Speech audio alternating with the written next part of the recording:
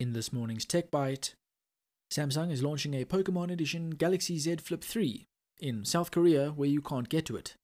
Expect a physical rage in December this year, with tickets already on sale. And Disney Plus wants you to pre-register your subscription in return for a cheaper annual price. And thanks to Leroy Merlin for sponsoring today's Tech Bite. Load shedding got you feeling powerless? Visit leroymerlin.co.za and pick up something to keep your lights on when your load is shed, to avoid being caught in the dark.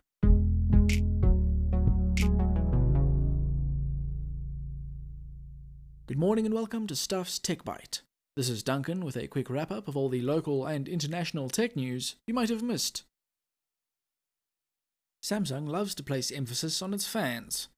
This much is obvious from its presentations, as well as the phone lineup, literally called the Fan Edition. The only thing missing is a serious crossover, but Nintendo and Pokemon are making that happen. Kinda. Technically. If you live in South Korea. Samsung is launching a new Pokemon Edition Galaxy Z Flip 3, which is exactly what it sounds like. It's a branded version of the company's folding smartphone, but in ash red, a color we didn't just completely make up. Inside, it's a standard Samsung Galaxy Z Flip 3. There are no changes coming on that front. All of the differences are external. Truthfully, we're not entirely sure if the phone looks all that different from the regular edition. It looks pretty standard, but maybe Samsung's got some creativity under wraps. The Flip 3 ships in a Pokeball-themed box, along with a red pouch for holding your handheld. There's a clear Pikachu-themed case, which suggests that it's a bog-standard Flip 3 in pretty packaging. The case's visuals can be swapped, and there's something that looks like a Pokeball pop socket as well. If you happen to have a mate living in Seoul, you can head over to the link in the article and try and snag one of the phones. The Pokemon Edition Galaxy Z Flip 3 is being sold in limited quantities. The website doesn't mention pricing, but we'd imagine the Nintendo branding partnership and extra goodies mean there's a bit of a markup. If you have to ask how much, you probably aren't enough of a fan. After a short 2-year break from hosting its physical event, the Rage Expo returns this year. South Africans have come to expect a certain standard where the Rage Expo is concerned.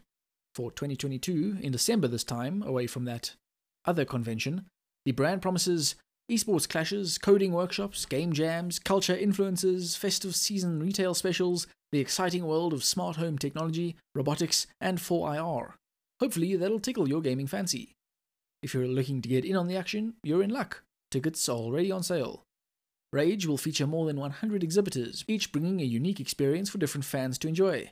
Instead of just a straight-up gaming event, the event organizers are fielding a much broader experience. VR, gaming, case modding, smart home tech, robotics, cosplay, and more will be on the cards. The Rage Expo takes place from Friday the 9th of December to Sunday the 11th of December. Tickets cost as little as 160 Rand if you're buying them in the initial wave. This covers entrance for a full day at the event. Phase 2 tickets cost 175, while day of tickets will sting you for 190. Weekend passes are available too, starting at 360. Wait for Phase 2 and weekend passes cost 390. Wait until the weekend of and you'll wind up paying 570 Rand to get in over 3 days. Unsurprisingly, the event is being held at the Gallagher Convention Centre in Midrand. The dome has been repurposed to sell cars or something. There's also news pending about the Rage LAN, which generally draws a very dedicated crowd. Information concerning that, according to the event's Twitter, will turn up at a later stage. By now, it should be no secret that Disney Plus is launching in South Africa. 18th of May is the date, according to the service and a wide range of roadside advertising, but the mouse company is feeling a little insecure. This might be why Disney Plus is asking South Africans to pre-register for the service. A little like Samsung asking buyers to pre-order their pre-orders. The service is letting users register their interest to subscribe to Disney Plus in South Africa. The point, obviously, is so the service can gauge local interest ahead of launch day. There's probably some honcho somewhere who really needs that info right now. Server capacity might also hinge on the local response, but part of it is also probably to scoop up as many customers on the first day as possible. That always looks good to investors and on balance sheets.